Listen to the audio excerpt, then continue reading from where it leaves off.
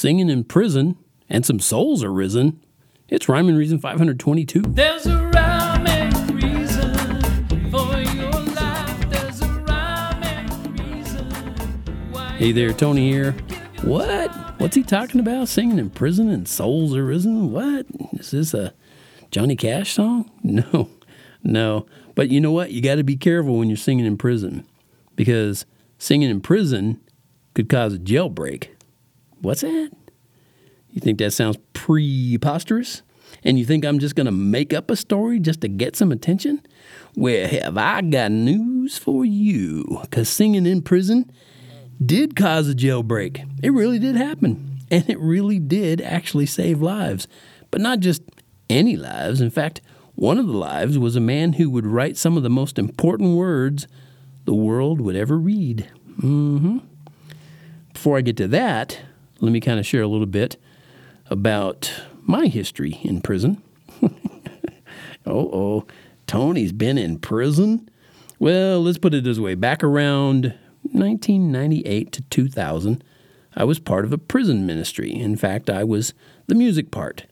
And I remember singing for and sharing God's word with a group of, it was women first, and then they would leave, and then that, a little bit later, the guys would come in.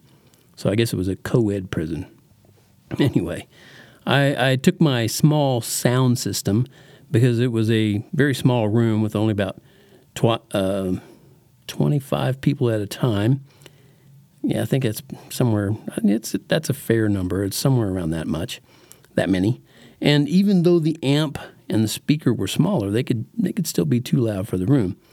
But even though they got, I could get loud in there and feel like it was loud, I never stirred up any earthquakes. But that leads me back to someone who did. About 2,000 years before I was in a prison ministry, a couple of guys named Paul and Silas were praying and singing hymns to God while they were in prison.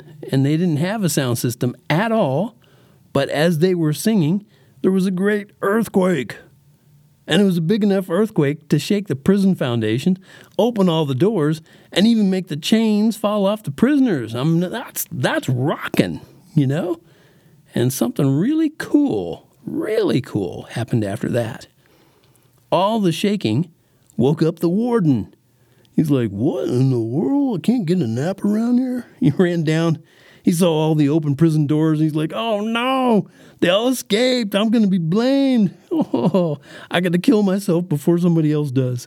And he was just about to kill himself. Literally, he was about to do that when Paul found him and yelled for him not to do it. And he said, "We're all here." And the warden called for a light, and he ran in, and he fell down trembling before Paul and Silas. It's like, "Oh, thank